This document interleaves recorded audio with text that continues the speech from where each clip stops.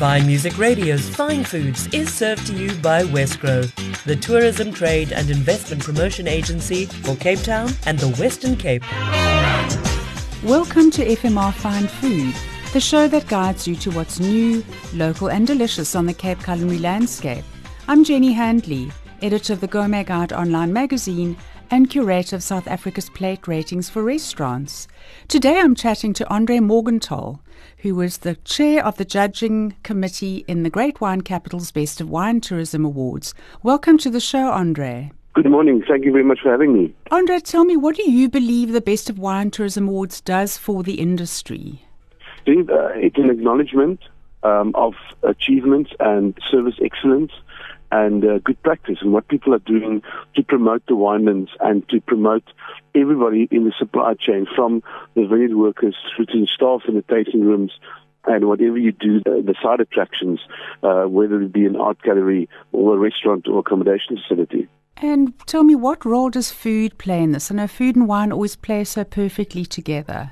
Yes, gastronomy tourism and wine pairing is intrinsic to the wine tourism experience. I mean, it's all good and well to go for a wine tasting, but I think it's the experience in total adds so much more value to the visitor when they can taste the wine, and also then in the ambiance of a comfortable restaurant with a beautiful view, a chef that's passionate and creative and innovative to experience the local cuisine.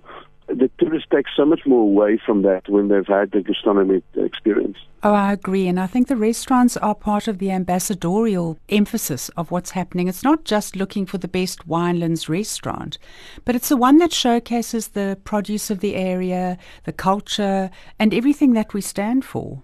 That's correct, yeah. So it's what we look at when we're judging.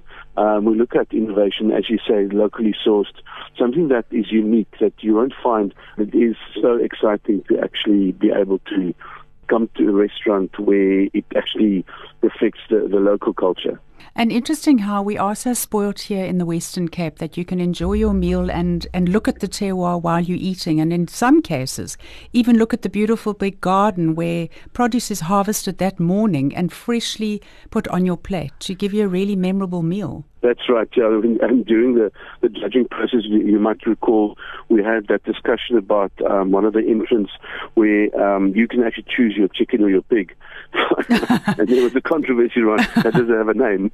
Not everybody loves that concept, but I think, as we say, you can pat the pig in the morning and it can be on your plate in the afternoon. But that's really fresh. And you know, we are so unique. I personally believe we could hold our own anywhere in the world. And that's what is so exciting when we're competing as part of 11 well-reputed wine regions of the world, that we do hold our own.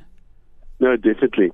We in the 20 years that I've been involved with Great Wine Capitals, we hosted the AGM, I think, twice here in Cape Town, and every time we pitch for it, the hands just go up, and we have like double the amount of delegates that actually attend because they want to come to Cape Town. We have a lot to be proud of. That was Andre Morgenthal of Great Wine Capitals. For mouthwatering recipes, visit gourmetguide.co.za. Yours free to enjoy and share. Happy cooking. Fine Music Radio's Fine Foods was served to you by Westgrow, the tourism, trade and investment promotion agency for Cape Town and the Western Cape.